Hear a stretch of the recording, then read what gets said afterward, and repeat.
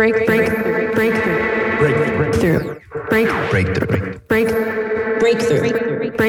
You are now listening to Breakthrough News. Hello, everyone. I'm Rania Khalek, and this is Dispatches. The Green New Deal has become a popular slogan among progressive Democrats in recent years. But we need to be wary of the capitalist class co-opting the energy around doing something about climate change to maintain the imperialist global order they benefit from.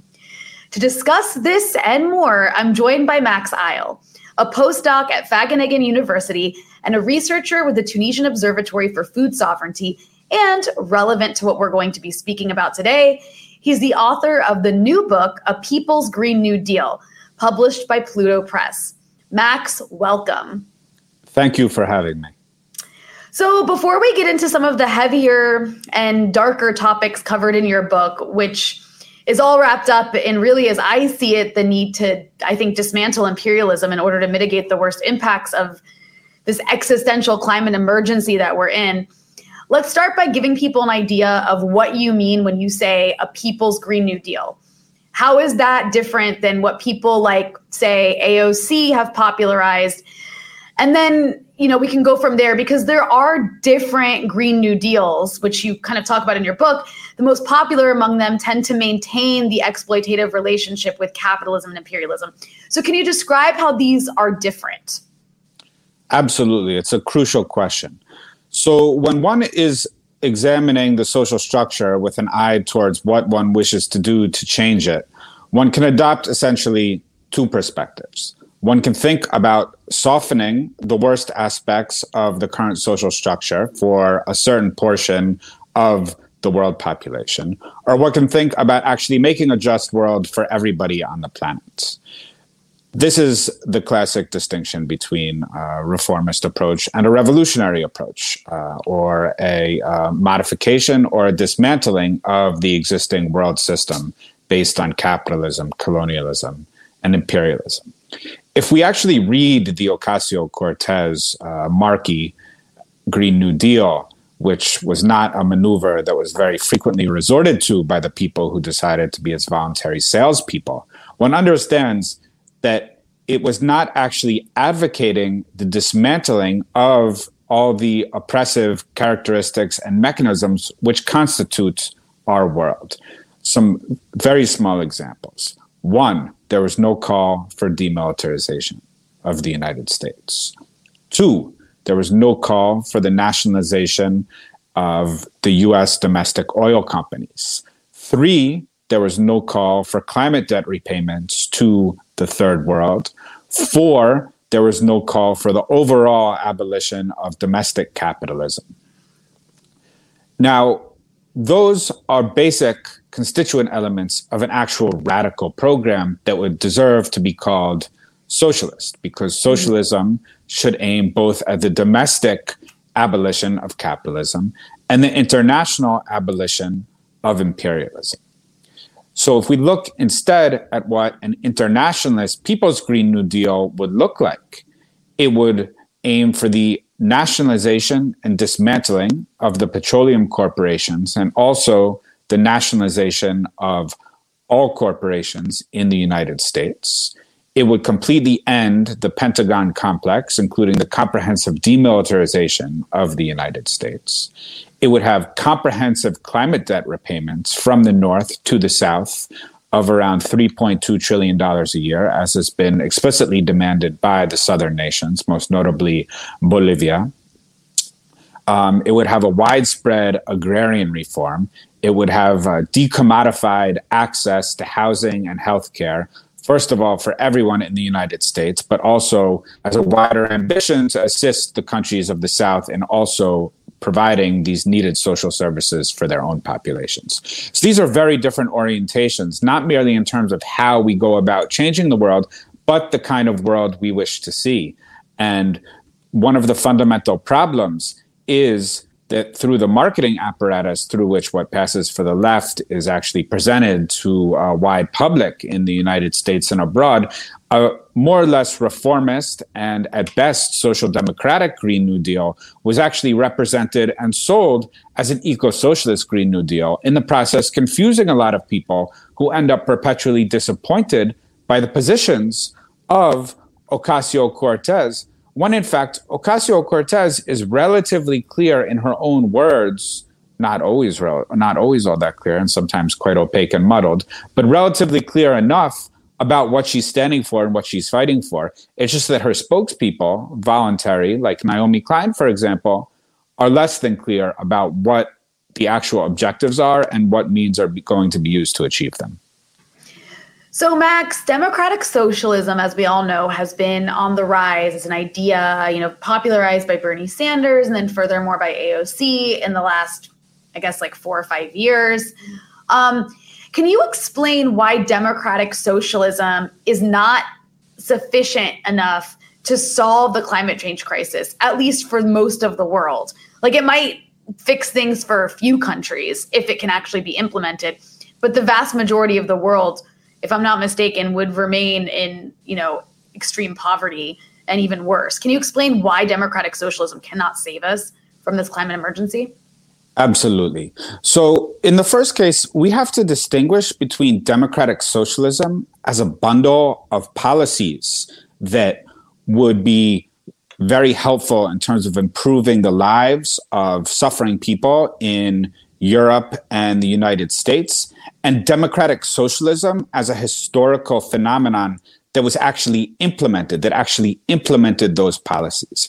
And by separating out these two things, we can get a better understanding of the challenges, or in many ways, impossibilities of putting in place any sort of democratic resolution in the ways that it's currently being struggled for, as well as the limits of such a resolution on a world scale. So if we're talking about policies, if we're talking about things like universal free healthcare, if we're talking about uncommodified and free or low-cost housing, if we're talking about massive increases in minimum wages, if we're talking about very cheap or even free food, if we're talking about very cheap or even free access to heating and electricity, these are policies that anybody in the world should essentially have access to. And this is what is very commonly understood when people talk about democratic socialism. And furthermore, the defense of these policies is why people who are advocating democratic socialism in a country like the United States are so popular. And so that's understandable. And we shouldn't have any sort of rejection of the idea that these are policies, these are changes in what things cost or what people can have easy access to that are wrong. But the problem is that democratic socialism it doesn't just come from the clouds like manna. It actually has to be implemented through a struggle. So we have history that can teach us what was actually necessary to implement democratic socialism historically in Europe and the United States. And we know that democratic socialism during its kind of heyday, say from 1945 to 1980, in the United States, it took the form of Fordism, which was a social compromise between capital and labor. It wasn't quite democratic socialist. But this occurred because there were massive threats coming from the Soviet Union, Communist China, which had just liberated the largest population on Earth, and the national liberation struggles themselves, which were very frequently and increasingly in the orbit of both the Soviet Union and even more so Communist China. And they were thinking, this is how we're going to organize our societies. So democratic socialism basically put forward the idea to the working class that they should, in the core states, in Europe, the United States, Australia, Canada, that the working classes should continue to see their interests as aligned with their states as well as imperialism. And how that worked was that there was both domestic capitalism endured throughout Europe, the United States, and there also continued to be capitalist relations of production and extraction, meaning exploitation, all over the third world. Which meant that countries continued to be very unequal in terms of their domestic agrarian structure. Even though there were a lot of nationalizations, there were very often continued to be the private control of industrial plants, commerce, banking continued to be outside the control of third world nations and so forth. So basically, what democratic socialism actually looked like when it was implemented had at least one major problem, is that it continued to exist alongside massive exploitation and the private ownership of the means of production. And it was implemented alongside a worldwide struggle that was aiming at much further horizons. And democratic socialism was put in, or social democracy was put in place as a way of avoiding the implementation of these radical changes of property relations, the eradication of the private ownership of property in the capitalist heartlands, in Europe, in the United States. Now, if we look at current struggles for democratic socialism, of course, it's understandable why they're popular. They're popular because capitalism is delegitimized as a mode of rule, because people's lives are very difficult, because healthcare costs are extreme, because housing costs are extreme. So there's an understandable allure for different ways of organizing society. But in the first case, we have many historical experiments of what happens when you try to struggle for democratic socialism when there is no Soviet Union, when there is no communist China, when the national liberation movements are and the states they've conquered are basically in retreat or under siege, as is the case in Bolivia and Venezuela. You don't get democratic socialism. You get the absolute destruction of these political forces that are fighting for democratic socialism, as what happened to Bernie Sanders, as what happened to Jeremy Corbyn, as what happened to Syriza, as what happened to Podemos, right? These forces had absolutely no discernible success in actually implementing their programs. They set the stage for at least some kind of more nationalist redistribution in the core, for example, in the Biden program, certainly. And they also set the stage for a much wider popularity of some vague idea of socialism. Absolutely. But did they actually implement their programs, which were themselves not anti-capitalist? No. So what does this tell us? This tells us that unless you have an actual genuine threat to capitalist property relationships, then you will not even get democratic socialism. And that furthermore, even if you got democratic socialism, you're still going to have imperialist relations with the periphery. It's going to rely on massive subjugation of a lot of the rest of the world. This is not a thing that most decent people, once they understand that, would actually fight for. And this is why the discussion of imperialism is usually suppressed entirely in these conversations, right? Now, of course, this is all connected very closely to the climate question, because the most central north-south, for example, contradiction in the climate question is this question of climate debt. And so it's very clear that if you want to maintain private monopoly control over the means of production in the north, you're not going to be prone to giving $3.2 trillion of climate debt to the south every year as a down payment on the broader colonial debt. It's unthinkable one's going to do that if your horizon is domestic democratic socialism and keeping domestic property structures intact. It just isn't going to happen. And that's why climate debt has been suppressed on the broader agenda of these green, social democratic Green New Deals, including from Bernie Sanders, where although there was more climate debt payments than I expected, they were far below the actual demands which the South demanded from the North. I'm glad that you mentioned climate debt, because that was actually my next question. I wanted you to, can you explain what that means, climate debt, why it's important, and maybe elaborate a bit on why it is that North American or global North progressives seem to ignore this issue?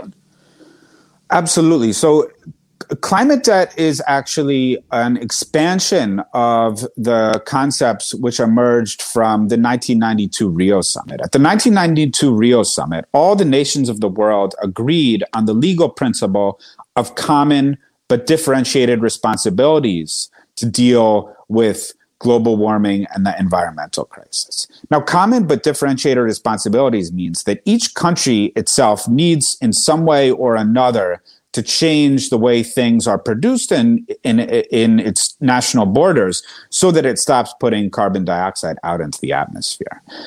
Differentiated means the way that responsibility is assumed and the actual political programs and economic programs through which that responsibility takes form would have to be very different in different countries. Now, that's a baseline principle. So if you expand that out, you would see, and if you're principled and you're looking deeply into history, you would understand, for example, that if you look at the historical emissions of carbon dioxide, to take the most important component of emissions and the most important portion of the most important contribution to the climate debt issue, you would see that the North is overwhelmingly responsible for historical carbon dioxide emissions. That is, the United States overwhelmingly, England, Germany, France, to a lesser extent, Japan, Australia, to a far lesser extent, some of the Gulf states.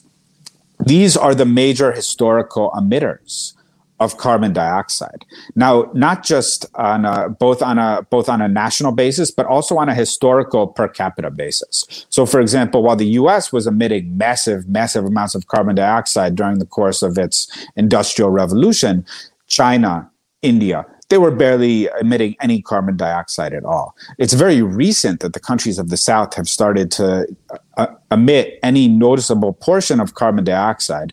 And it's only very, very recent that they've started to really become major emitters, for example, especially in the case of Brazil, Indonesia, China, India, because these are huge countries. And it's only normal that if they're using carbon dioxide intensive production activities, they would actually emit a decent amount because they're huge, in some cases, many, many times larger than the United States. But if we look at how much each country could theoretically have emitted if we wanted the world to have a good chance of staying below 1.5 Celsius of average warming, we would see that the G77, meaning basically the global South, is only a little bit over its space in the atmosphere, the amount it could have emitted if we wanted to stay below that amount.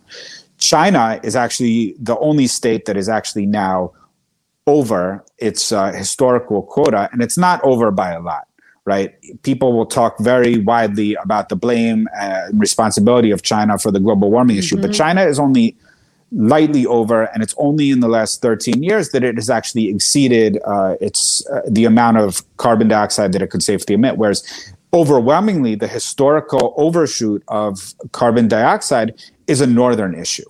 And in fact, the North has taken the space that the South could have used to safely emit carbon dioxide, that the oceans, that the trees, that vegetation could have safely absorbed and kind of metabolized, absorbed through photosynthesis or oceanic mechanisms of carbon dioxide absorption, etc. Now, what does that mean? That means that there is climate debt. And the climate debt basically means that these countries cannot use the cheap developmental trajectories that the North used, right? Emitting and burning and coal and emitting carbon dioxide. This was a very cheap way to develop. And they cannot do that anymore if we want a stable and safe climate. And furthermore, they are already suffering under the impacts of climate change. So, for example, the Seychelles, the Maldives, Haiti, Puerto Rico, Bangladesh, Zimbabwe, Mozambique. We all know that there are natural disasters afflicting these countries, and we often even read about it in northern newspapers. And to adapt to that and to actually deal with those damages and still be able to carry out popular development policies, those countries don't need some kind of inclusion in global capitalism. They need reparations, and that's the adaptation and mitigation debt. So those payments are actually essential if these countries are actually able to carry out policies that enable them to survive and flourish amidst global warming. So with all that in mind, you talk about in your book, the fact that the ruling class is terrified of the third world gaining sovereignty over its own resources. And there's been a response to this very, I guess, well-founded fear, if you want to maintain the global structure of inequality that we have now, of pushing this idea or the rising politics of demographic fear-mongering, right? That there's too many people on the planet, and that's the actual problem. And you talk about this idea being pushed, and even in like liberal and progressive circles to some degree, and it's called half Earth. So can you talk about that and why it's so dangerous? Because it's a pretty fascistic way of looking at the future. Right. It's absolutely colonial fascism, and we should not shy away from actually just naming it as what it is. Now, this emerges from a long strain of Western thinking around what's called Malthusianism, the idea that the poor are both incapable of controlling their numbers, and therefore they are over-consuming resources, and that their population growth is going eventually to outpace the growth in the availability of resources, or specifically food, which was the classic concern of Malthus. And so in reaction to that, you basically need to not give the poor any type of aid and just allow them to die. Right. This is the classical Malthusian position. It is, and it's based on essentially a hatred of the poor. We actually know that the issue is quite the reverse. That first of all, in absolute terms, taking merely human beings as the issue, population growth is a reaction to underdevelopment and not its cause. So people have a lot of children if they're so poor that they need to have a lot of children if they want, for example, to have enough labor from adults or from older children for their family farm. They're going to have a lot of children because many of those children won't live past the age of 5 or 10. So it's normal to actually have a lot of children in reaction to underdevelopment. And if you actually want to, even on an absolute basis, if you want to reduce birth rates, you shouldn't focus on birth rates. You should focus on development, which is what people deserve anyway. That's the first issue. The second fundamental issue is that if we look at world per capita resource use, Africa on the whole, Bangladesh, to take the most extreme example, Gaza, don't really register on world per capita resource use. They don't use very much of the world's resources. They underuse the world's resources, whereas countries, and it does make sense to talk about things in terms of countries, although it's also very important to talk about it in terms of capitalist relations of production, the countries of the North overuse resources. Mm-hmm.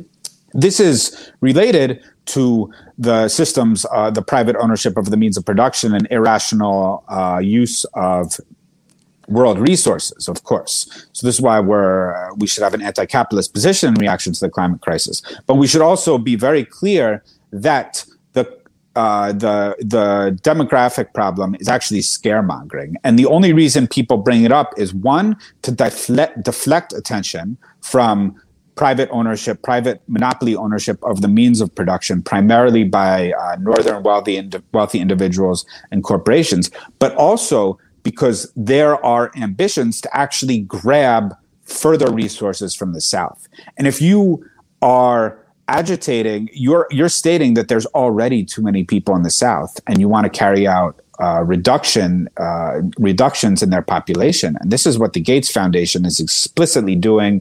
This is what, for example, David Attenborough has been advocating.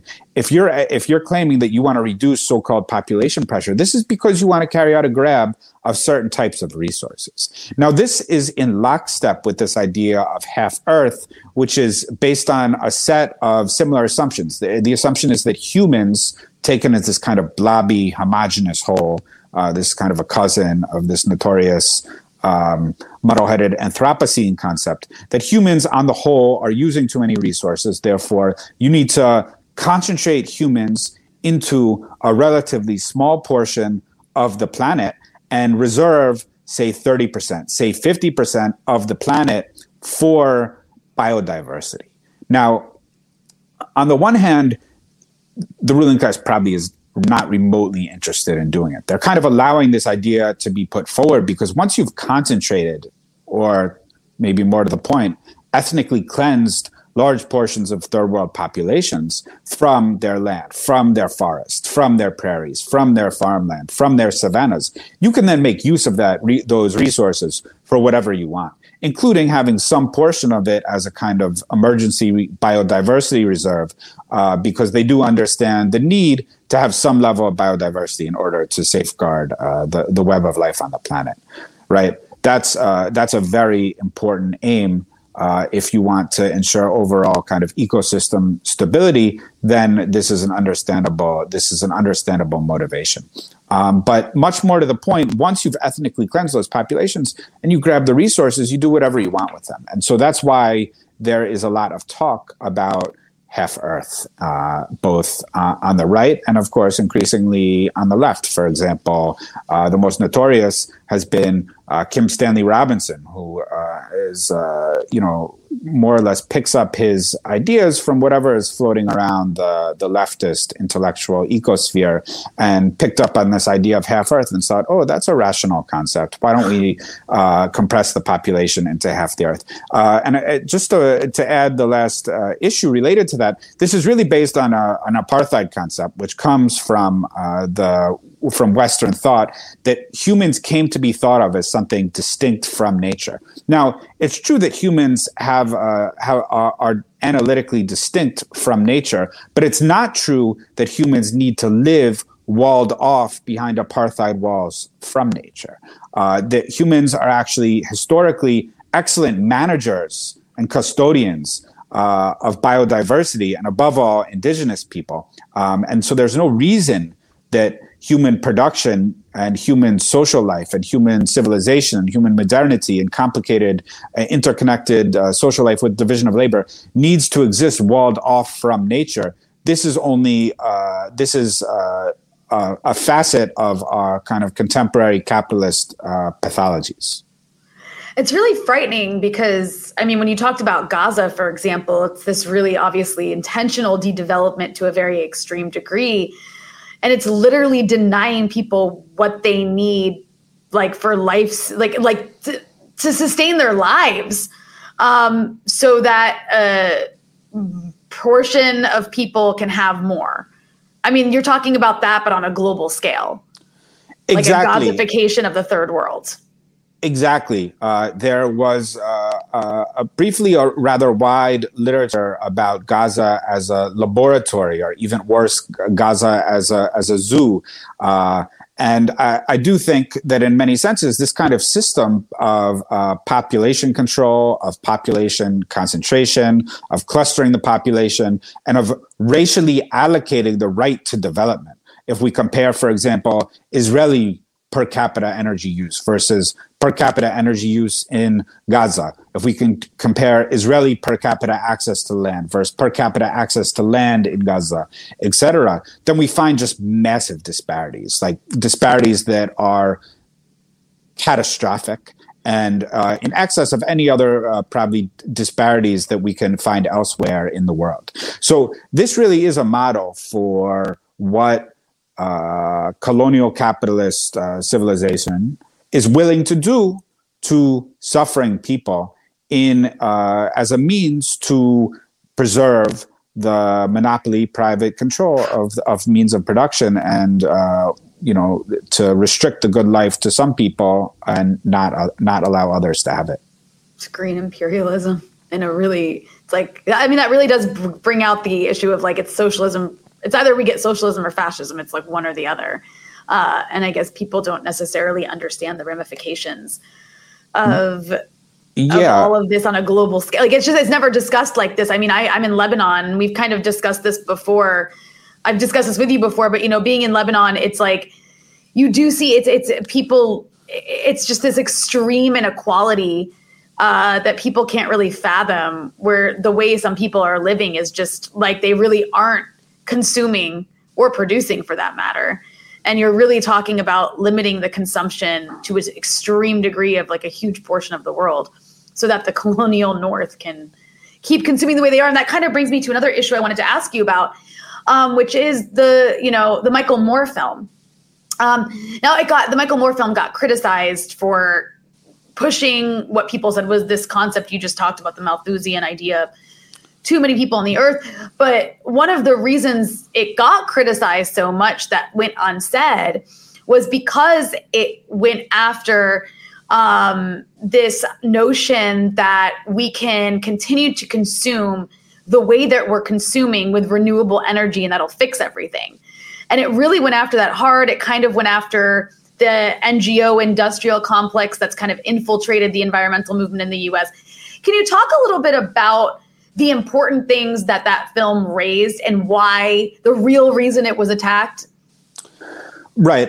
Well, just briefly, I would say that there were two lines of attack. So there were actually legitimate attacks that came from leftists who launched attacks of it for its Malthusian aspects and for sidestepping the resistance, for example, of indigenous people or people in the third world, and also the way it was shot in the United States, for example, and didn't mention U.S. settler colonialism. So there were two sets of attacks. That set of attacks was 100% valid, right? And the pity is it would have been a better film if it had included those sets of critiques, right? Then there was another set of critiques, which came from basically the nonprofit ecological industrial complex and its linked intelligentsia, including most of the mainstream and progressive environmental journalists, including, of course, Naomi Klein, but also including Bill McKibben. So these critiques basically accused it of being a conspiracy theory against renewable energy. And of course, there were a lot of technical flaws in the film, which should also be noted. But bracketing those technical flaws, when we hear the word conspiracy theory, we should keep in mind that capitalism happens in history. It's carried out. It's a process of accumulation and the private control of the means of production by individuals. And because it is a small set of individuals, this social process is by definition conspiratorial. Elite's rule is by definition conspiratorial because it is people coming together to conspire, right? So the idea of conspiracy theory is this kind of scarecrow that gets erected around certain ideas, certain concepts, certain notions, certain modes of analysis that are actually intended to scare us away from thinking and to doing actual empirical analysis of how power works. Instead, we're supposed to reside in these realms of abstractions and just be talking about capitalism without capitalists and colonialism without colonialists and racism without racists and corporatism or corpocracy without actual corporations who are carrying this out, and the rule of foundations without actually naming the foundations. And you can't actually build a struggle against abstractions. Now, one of the excellent merits of this film is it pointed out, first of all, that renewables are not clean energy. Renewables are less dirty energy. Now, this is an important distinction because what that teaches us is that a non-dirty energy means that the material, less dirty energy, means that the materials still have to come from somewhere and the waste still has to go somewhere. And the actual process of laying out the energy itself uses the earth in a specific way. And these are very common sense points that we should be able to incorporate into our conversation. And this is even accepted amongst the social democratic left, that lithium comes from Bolivia, for example, and it has costs when it is extracted, which means that you should have community consultation around it, which means you need a sovereign state. And because you need a sovereign state, and that sovereign state could actually imperil the kind of reckless and wanton capitalist extraction of lithium, this is why they wanted to overthrow the Morales government, because the Morales government was a sovereign state that was capable of exercising national sovereign control over its resources. So that's one example. I mean, another example is that if you look at solar, if you look at large-scale hydroelectric, if you look at wind installations, these are sited in places, and if they're not sited carefully,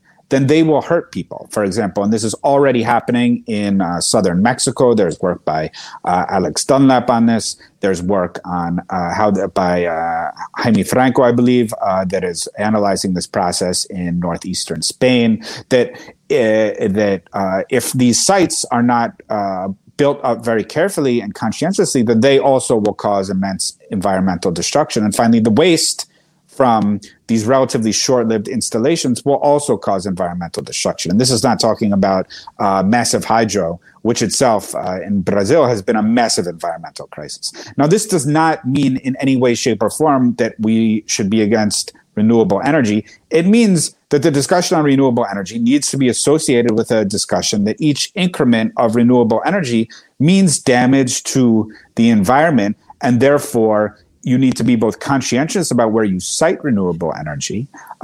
You should need to be conscientious and just about where the resources for renewable energy come from. And that finally, you cannot just build unlimited renewable energy. In any case, you can't really build unlimited renewable energy because you can't build unlimited anything. But it also means that one can open up a meaningful discussion about reducing overall northern energy use while still maintaining a good life for people in the north. Now, these issues were totally suppressed in the film. That's one major issue. Another major issue is that there were critiques of, for example, Bill McKibben, who's a close ally, for that matter, of the self-described eco-socialist Naomi Klein. And Bill McKibben's 350.org is basically very closely tied to large foundations. And Bill McKibben's 350.org does not talk about capitalism. Furthermore, the 350.org and its campus divestment resolutions, in fact, pursued a deliberately depoliticizing approach. They were often encouraged to not work with Palestine activists and to link up divestment petitions. And so these were methods of they encouraged methods of struggle that were themselves not particularly radical. And so and this is how dissent is managed in the United States. Dissent is managed by channeling it into ways of struggle that are not particularly anti-systemic, that ultimately accommodate the private control over the means of production. And if you call out or identify the people who are in charge of managing, corralling, and channeling dissent, then those people will obviously get very agitated and attack you as a conspiracy theorist. That was a really good breakdown.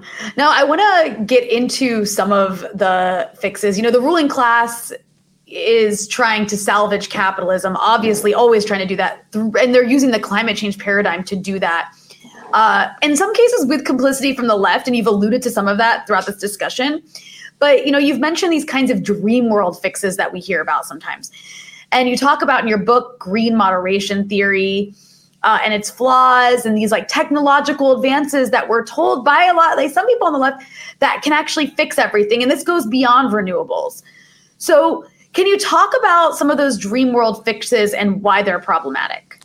Sure. So there's two sets of fixes that people have really concentrated on in a disturbing way. And there's one that no one bothers to take seriously. I mean, one that no one bothers to take seriously is this fantasy of asteroid mining that was put forward by Aaron Bastani in a book published by Verso, which advertises itself as the world's leading radical press.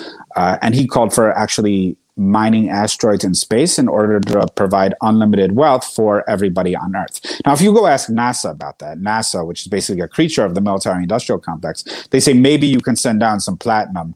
But in general, the idea of sending down minerals from the asteroids to Earth is completely and utterly unfeasible. So it's a crackpot idea.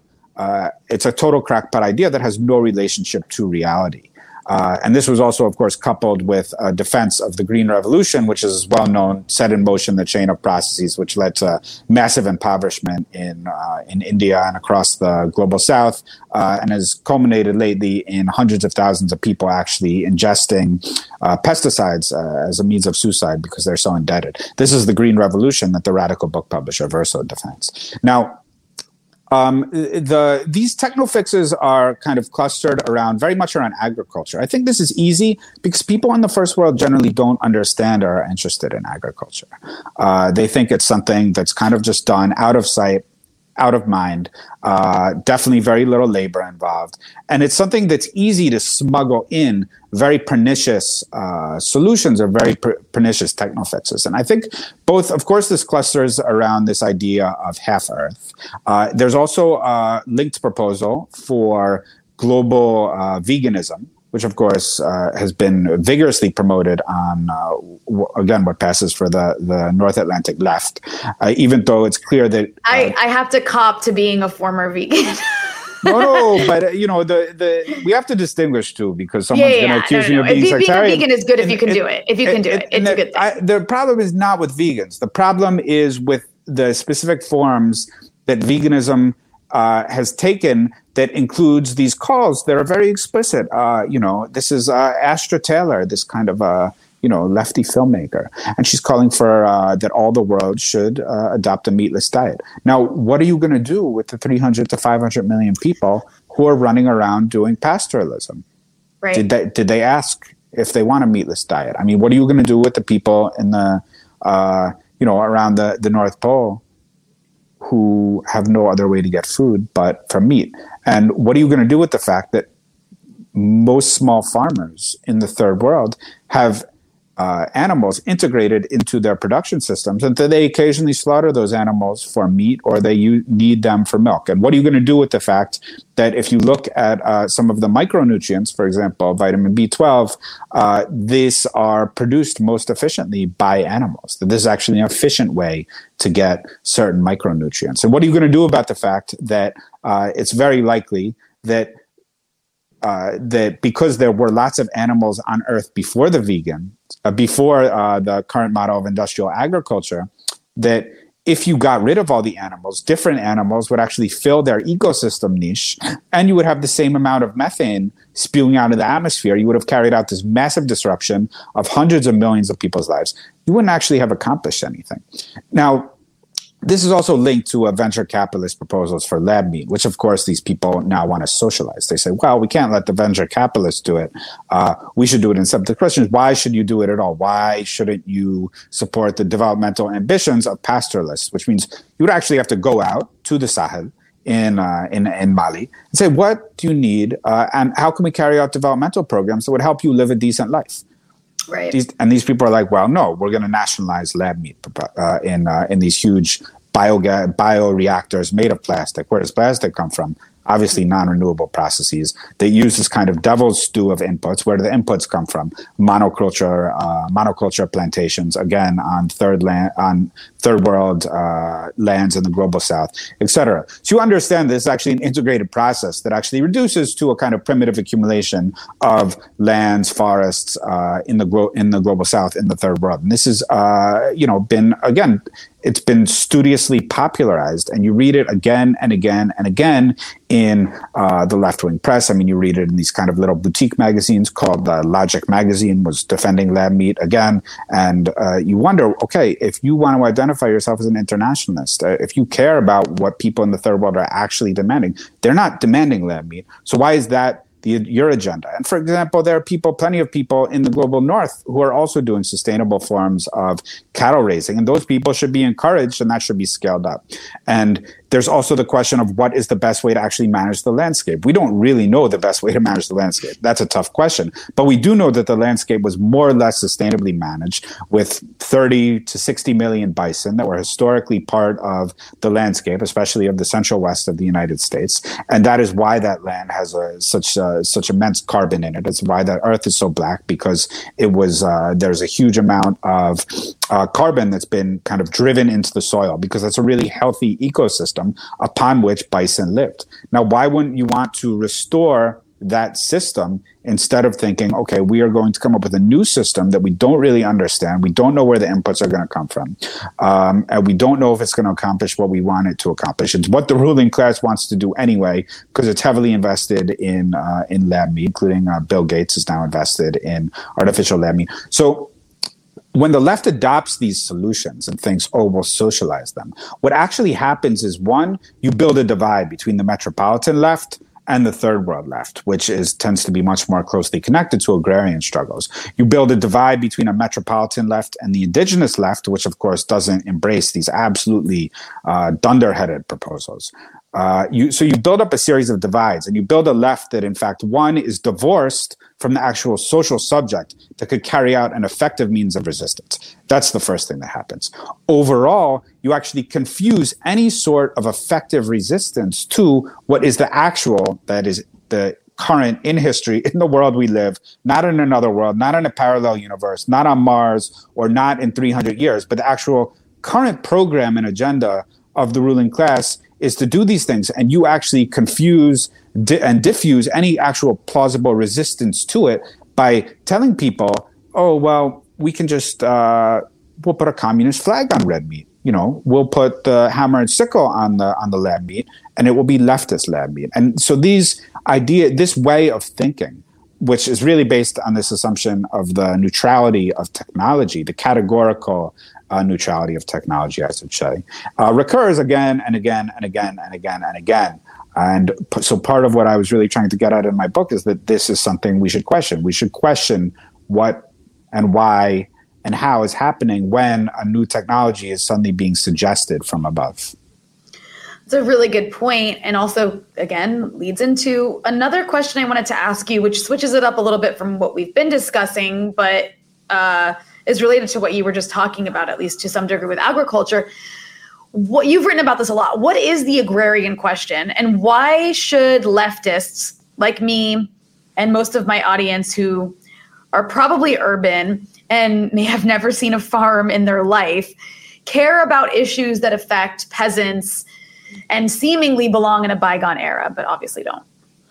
So in the broadest sense, the agrarian question concerns the set of social and political and economic and ecological questions that are related to agriculture and how agriculture and peasants relate to questions of political mobilization, to economic development, to gender equality, to the ecological management of our world, to the question of where you get a surplus for industrialization, to the question of who controls the land overall. So these questions of colonialism and anti-colonialism. So it's these sets of questions. I mean, there's a more elaborate, abstruse and technical answer, which I won't go into, although by all means, I suggest the listeners check it out for the aficionados. But these questions are actually have always been fundamental to progressive and radical thinking about the world. They have been very fundamental in the third world, where the population is, in some countries, is still majority peasantry. And if it's not peasantry, they tend to have a more or less direct relationship to some form of rural production. Now, how does this relate to people in the North? I mean, in the first case, when people are supporting an anti-colonial struggle, which I think a lot of your listeners probably do. I think a lot of your listeners probably support the U.S., the people living in the U.S., the indigenous people's anti-colonial demands are the same in Canada. And if you have Europeans, maybe some of them will be supporting the indigenous peoples of Northern Europe's demands. And of course, many, many of your listeners will support the national liberation struggle of the Palestinian people. This is an agrarian question too, right? They better, right? And they should find another program if not. Right. Right.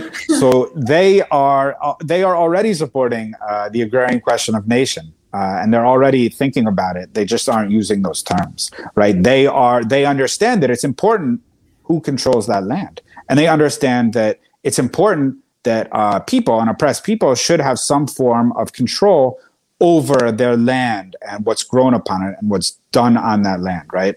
Whether or not everyone has always considered all the ramifications, all the technical aspects and so forth, I think most people understand that that is actually important. They just maybe haven't thought about it in those terms, right? They do agree, it is important that a people is able to control it and not have that decided for them by an outside colonial power, right? So everyone more or less agrees that is an important aspect of our world. Another thing that people probably consider important is, where does our food come from? Now, and most people I think know that there are, or should know if they don't know, that not just the world, but also the US are having simultaneous problems of obesity, but also hunger, meaning that people aren't getting enough food. A lot of also poor people are getting too much food, but the wrong food. And then there is a nutrition problem, that is, people aren't getting enough good food. And that is a problem that is afflicting and affecting a large portion of the US population. A lot of the food, not just that poor people eat, but that most people eat, is really not good food. And people are interested, I think, in that and view it as an urgent question. Where should our food come from? And how can we eat better food that's not going to give us diabetes, that isn't going to give us cancer, that isn't going to give us heart disease? Where can we get healthier food?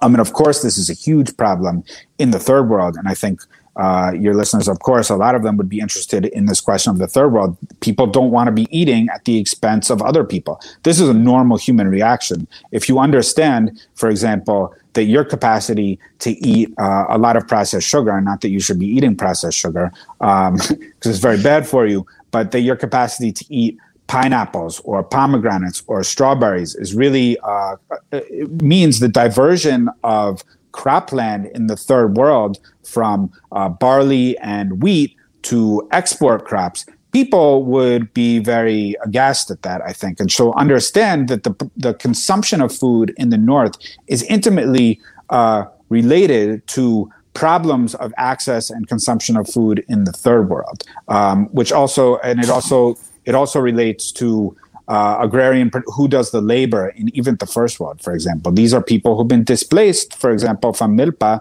from this kind of polyculture of corn, squash, and beans in Mexico that was totally partially destroyed by NAFTA dumping of corn, frequently genetically modified corn, onto Mexico. This destroyed the more or less self-subsistent Mexican corn system, and now people are displaced to the United States, where they're now the rural proletariat, the rural workers, and they're the ones doing the picking of vegetables and fruit all across the U.S. South, in slaughterhouses for that matter, and also in California. So everything is related, right? These issues are not separate, but the way the world looks to us from externally, we see the issues as separate and walled off from one another, but it's all very connected. I mean, and the final issue, of course, is that the current methods of farming that are used, even in the North, are causing a lot of damage, right? They cause damage to the soil. And I think probably a lot of people would have seen the floods that ripped across the Midwest 2 years ago.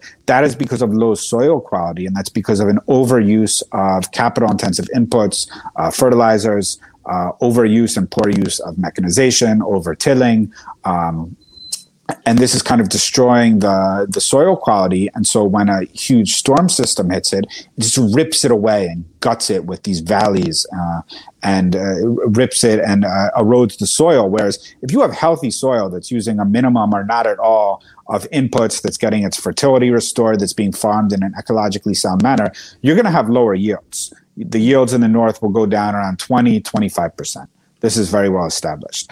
But it'll be much more resilient farming system. And if there's a huge storm system, and I actually saw photos of this, where they put photos of land that had been cropped and harvested in an ecologically sustainable manner versus the industrial model, that land more or less was okay. It can absorb a huge amount of water, whereas the land that's farmed using the industrial model, the soil just is ripped away and flows into the river. The rivers actually then get clogged, they overflow, they flood, and then you have flooded cities. So the problems are all connected to one another. One problem creates another problem, creates another problem. Whereas you can actually have solutions that resolve multiple problems simultaneously and head them off before they even happen, right? So people should, in the US including, should want someone to be taking a good care of the land.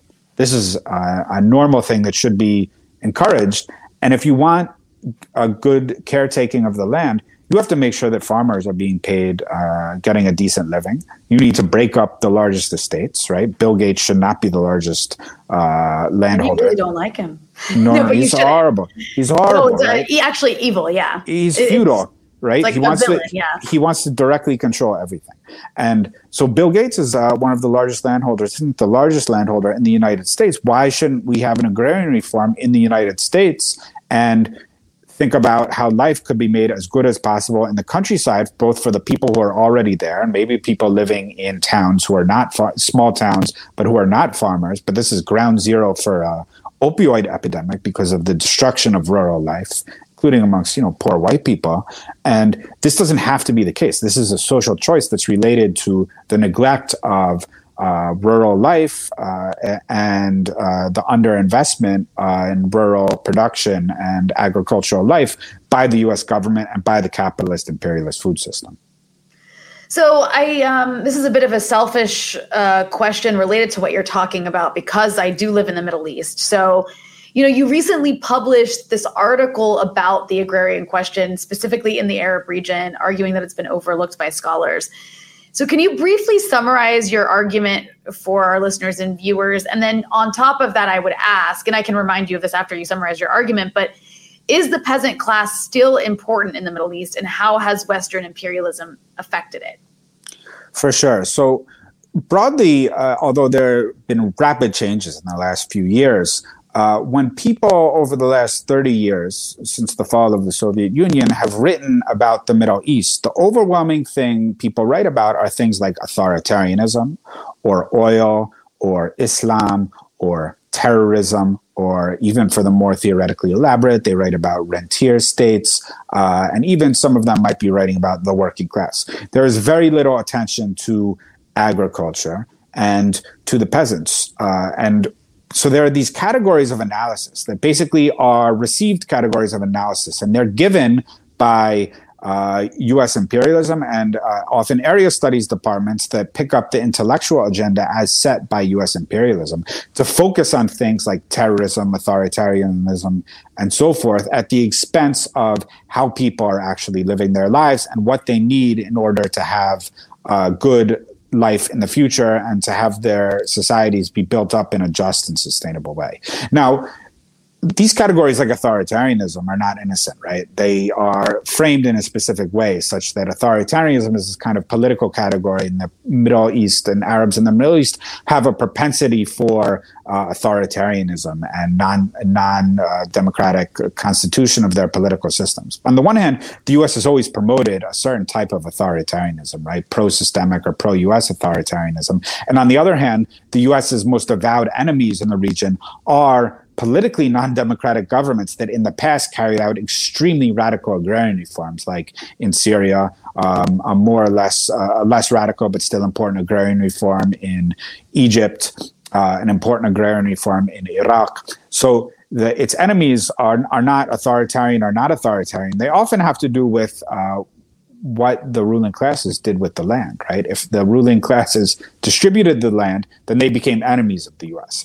If they kept monopoly control over the land, for example, in Jordan or in Saudi Arabia, where land and rural investments were highly concentrated, or to a lesser extent in Tunisia, they were allies of the United States, right? So this was actually, the land is very central for understanding who are the friends and enemies of the United States. And this is an argument I make in the essay. I mean, the other aspect of the argument is that although there are lots of salient agrarian and agricultural issues, that there are the same issues that people in the Arab region face as rural people elsewhere in the world face. They face questions of not enough access to land. They face the question of the state not giving them seasonal loans, like short-term loans, so that they can buy seeds, or so they have money to buy food while they're waiting for their crops to come in. And they face questions of the state not investing in agronomic research that could offer them benefits. Or they face issues of the state not supporting ecologically sound forms of production overall. They face the state biasing investments in favor of massive agribusiness, or just giving away land or reclaiming land like they're doing in Egypt, so that it goes to private capitalist interests. And they're facing problems of the state focusing on investments in agro-export rather than feeding the population. And in consequence, people are very hungry. For example, in Tunisia, which is producing beautiful pomegranates and strawberries and all sorts of oranges and apricots, people can't afford, poor and lower middle class people can't even afford this stuff, even though it costs almost nothing in the market. People are eating onions and potatoes because so much of that other good stuff is being exported. So people are facing these fundamental, typical agrarian questions. But there's another question which is related to war. The primary question that has to be not resolved before the other questions are resolved, but certainly has to be resolved as part of resolving these other questions, is that the U.S. is making a war on the Arab region. What the U.S. has done since the 70s, if not before, since 1967, is carry out a comprehensive war, direct military war, channeled through Israel, on the Arab region. And it's targeting the states, first of all, that had more or less radical orientations towards their agrarian sector. For example, Syria under the early Ba'ath had a very radical agrarian orientation. It was going to probably radicalize it further. There's a possibility of Egypt further radicalizing its agrarian reform.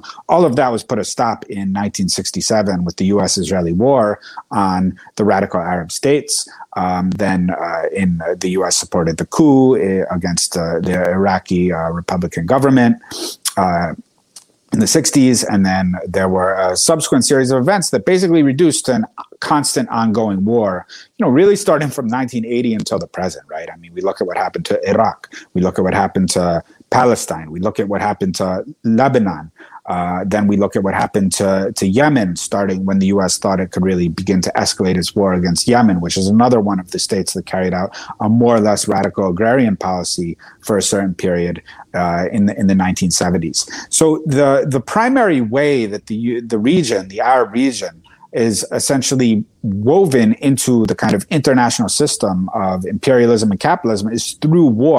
And if those wars are not stopped, it's impossible for the region to have a kind of just development of its productive forces, which of course means having some form of democracy, meaning popular participation over decision making. And it doesn't just mean voting, right? Of course, everyone wants that for the working people of the region.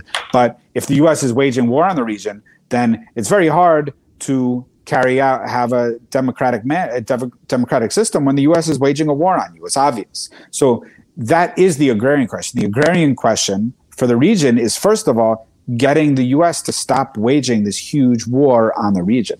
Not only once that war stops, but also as part of building up popular power to resist that war. And here I think with the work of someone who's probably not well known to your audience, but is Adel Samara, who did this work on development by popular protection. He talks about developing a smallholder agriculture as both means and end, as a means to build up and make popular livelihoods better while you're resisting colonialism and imperialism. But then also that becomes a means for, after you've at least partially gotten rid of direct colonialism or direct imperialism, this becomes a means for a popular development process that's based on ensuring, first of all, that the peasants or the small people living on the land, the poor people living on the land, have access to enough land to feed their families. Also producing a surplus for people in the cities who can be an industrial working class and build up an industrial capacity, some of which would also be used to build things that people on farms need. So you have a kind of beneficial, synergistic spiral of economic development and interactions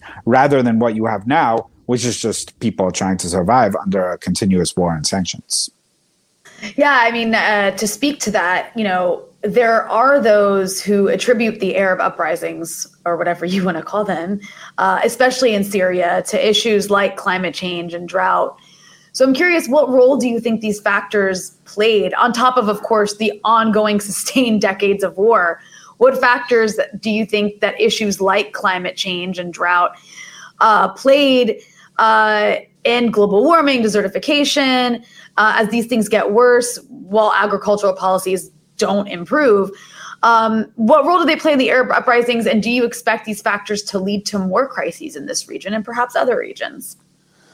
So this was very popular analysis, especially in the Syrian case, for quite a while. But there's actually been very careful empirical work by these scholars, Omar Dahi and Jan Selby, who really went through all the relevant documentation. And Omar is now working on agricultural production statistics from Syria. And what it looks like is that while the drought may have played a certain aggravating role in the damage of people's rural livelihoods, it probably was not a very central factor in population displacement. The population displacement attributed to the drought, actually attributable to the drought, was really not all that high. So this had a lot more to do with the kind of state withdrawal of subsidies, for example, for fuel oil in 2008 really damaged people's capacity to subsist in the countryside, especially because by that point there was a widespread need for fuel to power the pumps needed for irrigated agriculture. Now, In terms of the uprisings, I mean, this is a very fraught topic, and of course, there was widespread social degradation in Syria and in other countries of the region. Everybody knows that. This is clear to anyone who has read about it or written about it. And there was also widespread discontent with the government policies, which had contributed also, but had been considerably exacerbated by the kind of imperialist push towards neoliberalism in the region and everywhere else that had worsened the government's policies. And the governments were no longer under the same governments that they had been in the 1960s and 1970s. That's true also. Now, so to draw this line of causality between that and what became known as the uprisings is complicated, because what is the uprising? I mean, it's the uprising Nusra, and it's the uprising, the people who are currently ruling over Idlib, and is the uprising the mercenaries, the hundreds of thousands of mercenaries who, according to most of the statistics, have been sent in from outside the country, right? Are these part of the uprising? Are these just mercenaries who are probably poor people, because that's who is going to volunteer to be mercenaries, is poor people? And are they mercenaries who are being paid by the Gulf and probably by the U.S. and who are being armed by the Gulf and the U.S. to go in and destroy the country, which includes giving weapons and money to people, Syrians themselves, who are poor and feel themselves to be in a antagonism to the government, and are given weapons and said, this is the only way we're going to give you any help to do anything about your government. Why don't you join this band of mercenaries? So, of course, there's a objective structural social aspect that comes from the domestic, what's going on domestically, that is the basis for certain forms of civilian unrest. I think that is very distinct from the actual arming, which is overwhelmingly an artifact of foreign intervention. Right. And also, there is something to be said about, especially in a country like Iraq, for example. I mean, American imperialism before the rise of ISIS, on top of course, feeding ISIS because of American policy in Syria, the foot soldiers for ISIS all across Iraq, and in Syria, in many cases, came from the countryside. So there is something to be said about U.S. policy of war, sanctions, pushing people into cities, and of a lot of the displacement that took place from that. But I want to move from that to ask you, you're talking about the agrarian question, and you kind of gave an idea of what could be. Are there any successful models in the global South for dealing with this question, whether it's in China or India or Brazil or anywhere else, even if it's a very small example? Sure. I mean, there's historical models and there's current models. The prime historical model, which is universally suppressed, including on most of what passes for the North American left, is the Maoist example. I mean, what China did is that it basically eradicated the entire landlord class in the entire country. And from 1949 to 1978, increased per capita calorie access from its 1949 to 1978 level. There was a massive increase, but also, for the most part, mounting stability versus the instability of droughts and famines and so forth that had characterized the country in the previous decades, and while also mobilizing a huge surplus for industrialization, so that eventually the country was able to industrialize, and now it's a superpower. So that was a relatively successful, although not without errors, process of mobilization and social and economic reorganization of the peasantry, fundamentally based on three things. I mean, one, popular peasant mobilization and enthusiasm for the project.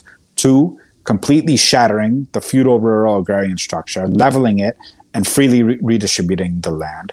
And three, labor-intensive agricultural productivity increases, both through the application of things like manure from animals, green manures, meaning putting plant waste on lands, and using all these a lot of ecological processes, but also a lot of water and land reclamation, irrigation and land reclamation policies that actually allowed China to actually stabilize its agrarian system and find a surplus for industrialization. This was a complete miracle, and this is why it's not discussed, because you don't want other countries also carrying out miracles, right? This would be very dangerous, because then other countries might themselves set in motion this kind of auto-centered development model And this is what Samir Amin called delinking. This was very popular in the South. I mean, from 1965, 1967 onwards, all the countries of the South, or the radical development economists across the South, were talking about auto-centered development,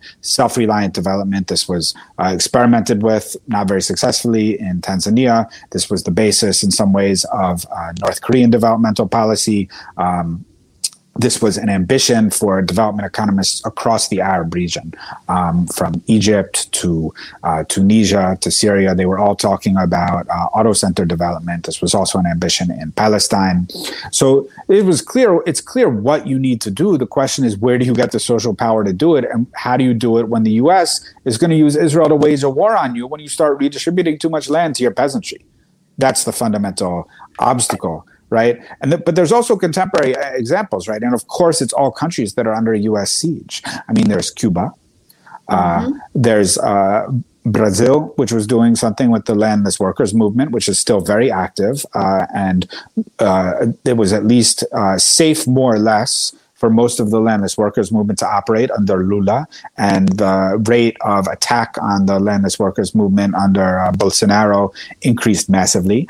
There were attempts at agrarian reform under Chavez in Venezuela. They very much stalled, both because of the imperial siege really stalled the entire process of social radicalization, and they also sent in death squads that murdered all the leading campesino activists in Western Venezuela. Those death squads were sent in from the U.S. colony, Colombia, and were killing all the leading activists. Now, they killed all the leading activists, and then they said, and then you have not just the Western right, but the Western left saying, it seems that the agrarian reform by these Chavistas is not very successful. This really is a very corrupt government. And authoritarian. They're so authoritarian. But they're so authoritarian that they don't even have control over their western border to prevent assassins coming in that are paid by the U.S. and Colombia to stop the agrarian reform. Like, this is not an authoritarian state. This is actually a very weak state, unfortunately. It would be better if it were a stronger state. But nevertheless, initially you had important attempts at supporting the peasantry and agrarian reform. You have beautiful things going on in India with the zero budget natural farming, where you have massively increased yields. I mean, it's a miracle. You have doubling, tripling of yields. And you have these agroecological experiments across Latin America, across Africa, where using these kind of ecological processes, using these kind of expansions of the scientific logic and the practical logic of traditional peasant farming systems, they have doubled or tripled yields. Now, if you're a poor peasant and you're used to growing a certain yield and being very poor or even hungry, and you double or triple that yield, this is the difference between being poor and not being poor anymore. You have just had your own revolution, right? This is a miracle, but it's not really discussed as such, especially, unfortunately, it's not discussed or supported enough in the West, where it should be an object of considerable support, because it's a very simple way to really actually completely transform people's lives. It isn't discussed for a more complicated reason, which is very much related to, I think, what Prabhat Patnaik was discussing with you, which is that there's actually a functional use to keep people poor in the third world. If people are poor in the third world, you essentially stabilize capitalism in the first world, because you have a constant threat against the wages of people, both in the third world and in the first world. That's a different story. But it also means that people who are progressive-minded should say, okay, what are these struggles that are happening amongst rural people in the third world to improve their farming systems? Maybe I can support them somehow. And in the long run, or hopefully not too long a run, that actually increases the power of labor, of people, of working people in the first world, and actually would make our own social struggles domestically stronger. I'm curious, is our current way of life, this kind of migration from the countryside to urban centers, most of us already live in urban centers, overflowing megacities, and monopoly capitalism controlling our food production? I think I know the answer to this, but is that sustainable? And why, if it's not, which I suspect it's not, why is it not sustainable? I mean, it's not sustainable because in the first case, it is destroying the biodiversity. And you are having a bird die off, you are having an insect die off, you're having a bee die off that people regularly read about. These animals, the insects, are the ones who are pollinating all of our plants. So they're actually now bringing traveling bee colonies across the United States in order to assist pollination. And of course, a lot of these bees are dying too. But this is kind of the most basic biological process, which allows us to have food to eat, is that there's a process of pollination going on that leads to us having crops. Now, if that process breaks down, we don't really know what we're going to do. That's one example. Another example is that if carbon dioxide concentrations in the atmosphere increase considerably further, you can't grow crops anymore. Already, the tropical zone is at its limit in some ways for cereal cultivation. And also the summers in the Midwest in the United States are scorchingly hot. Now, people are like, okay, well, the cereal belt will just move north. But the soil in Canada is underlain by a considerably thick layer of rock. It's not the same type of geological formation as we have in the Midwest. You can't grow cereals in the same way in Canada as you can grow them in the U.S. And what about Mexico and its corn? Where is it going to go, right? So you have this crisis. You have a crisis that the genetic diversity for crops is primarily in the third world. Potatoes in the Andes, corn in Mexico, for example. And those are also regions that are more vulnerable to the destructive impacts of climate change. If climate change rips apart social and ecological systems that are the reservoirs for genetic diversity, and then you have corn blight, like an infection in the cereal crop in the north, normally you would go to the south to get the appropriate genetic diversity in order to rebuild your genetic seed stock for corn. If that has been eliminated, what are you going to do? You're going to genetically engineer a new type of climate resilient corn. I mean, when nature, in fact, and human intervention in nature, but in a kind of thoughtful way, has itself been the traditional way of doing that, you're going to do that go and do that in a laboratory. It's a very bad idea, right? It's a very dangerous proposition, and it's a way of kind of betting on relentless high-tech ingenuity to resolve ever-worsening problems. Now, the solution, in my opinion, for this is, of course, get to zero emissions, have a worldwide agrarian reform, and stop doing a U.S. imperialism, and pay out climate debt. And then you can have a hope for everybody in the planet to have a decent life. That's well said. I'm curious, Max, and I promise you I'm getting towards the end here because you've given me a lot of your time, which I really appreciate. But I noticed, in your book and in a lot of your work, you often cite or mention Samir Amin, the late Egyptian French Marxist. So I'm curious, what is the importance of Samir Amin to you and shaping your views? So Samir Amin is fundamental. I mean, I think like Paris Yaros put it best, like, thank you to Samir Amin for teaching us how to think. Samir Amin basically, now it's a small exaggeration, of course, but we still thank Samir Amin for teaching us how to think. Samir Amin extended Marxism to the third world in many ways.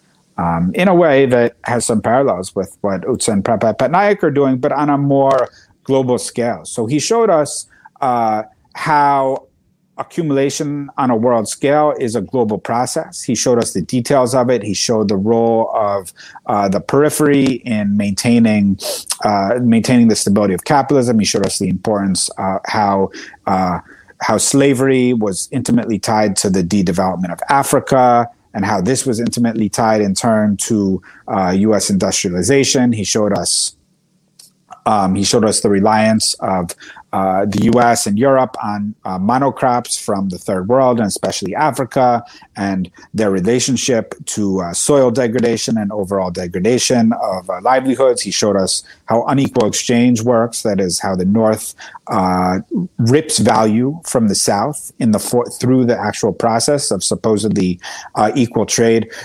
He showed us the importance of China as a sovereign developmental model. He popularized this idea that third world countries could de-link as a way to carry out a developmental process.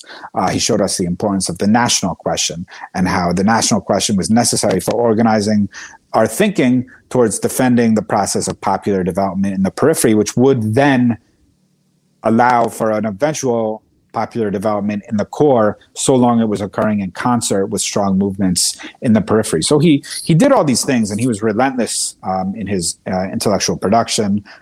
In fact, I have a book of his in front of me on the table right now.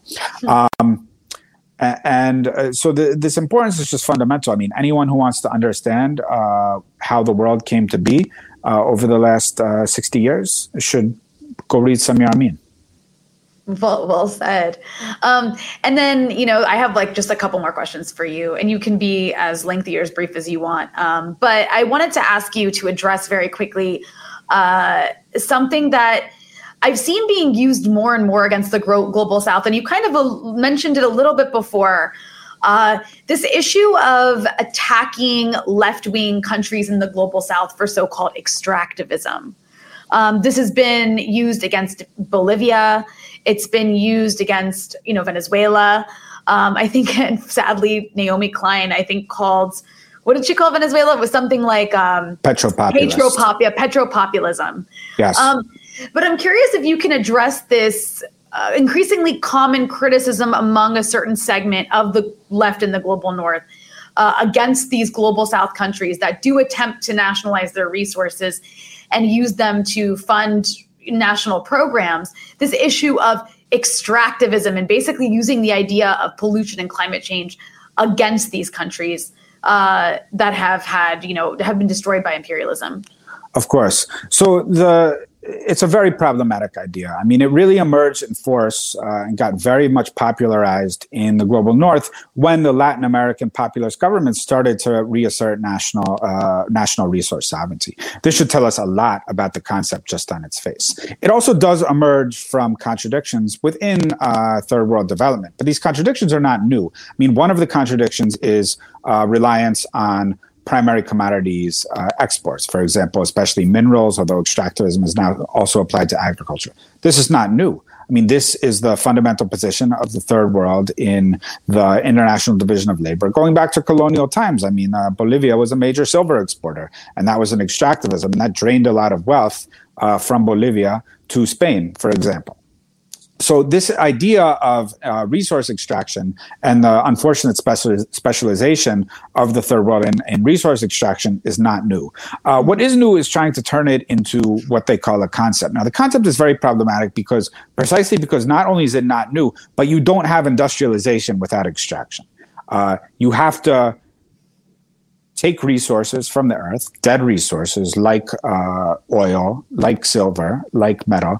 You have to take resources and then transform them in order to carry out a developmental process. Now, the question is, what are the environmental costs of that? Who suffers the environmental costs? And who receives the benefits? Now, this was raised in a serious way, as opposed to the current unserious way by governments in the 1960s, 70s, and 80s through the arguments over the new international economic order and through the United Nations Commission on Trade and Development. What they said is the problem is the terms of trade. We need more money for our natural resources. And if you give us enough money, then we'll be able to develop. And if they're developed enough, then the U.S. can do an extractivism, and they don't have to do an extractivism, right? So the extractivism discourse ultimately largely reduces to blaming these countries for their own historical underdevelopment at the hands of U.S. capitalism.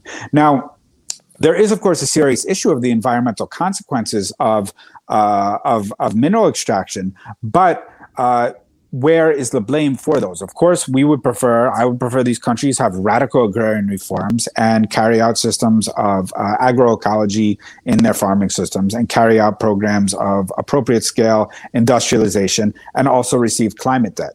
Now, I would prefer those things, but I don't have a program to help them do those things. The limit of a program that people can do to help them do those things in the global North is to prevent the U.S. from invading those countries and carrying out malfeasance in those countries and carrying out coup d'etat in those countries and imposing neoliberal constraints on those countries. And, one could even demand the U.S. offers better terms of trade for those countries. If you want Bolivia to not extract so much oil and so much gas, then why not triple the price you give Bolivia for gas? But that demand doesn't emerge in the extractivist discourse, right? Because it's considered unrealistic. But what is realistic is wishing for a socialism from nowhere for a country like Bolivia. And if you look at the extractivist discourse, they themselves have no serious developmental programs for the third world. They call for a post-extractivism or the gradual investment of the oil wealth in the countryside or in national development and permanently sustainable development. Of course, I support all those things. In fact, I study them and know quite a lot about, like I was talking about, agroecology and appropriate scale, industrialization, and so forth. But you need a social struggle to do that. And that social struggle needs to not worry about being decapitated by the United States. And in fact, the extractivism discourse ends up with people lending support to United States attempts at decapitation. I don't want to say all the extractivist people are on board with the U.S. coup, but a very large number, for example, have either been in soft or hard support of the coup in Bolivia and were in support of the U.S.-supported candidate in Ecuador and have basically marginalized U.S. solidarity with the ongoing revolutionary process in Venezuela, where there's also accusations of extractivism. So it ends up being a way of eliminating any sort of solidarity and sympathy for people in those countries who also want to go beyond a resource-centered model of economic development, but in fact face a question of the political organization and constitution of social power that itself is being obstructed in large measure by the power of the United States. Well said. And I guess I'd want to end on this note. You know, I think that the overall theme here is that imperialism is probably the biggest, if not the biggest obstacle to fixing or mitigating the worst impacts of this climate catastrophe that we have on our hands. And so whose lead should be following? You talk in your book, I mean, there are groups in the global South that have laid out programs for how to deal with this. They just don't get any airtime, I guess, in the global North. But can you talk a little bit about that? I think that's a good note to end on, is whose lead should we be following on this issue?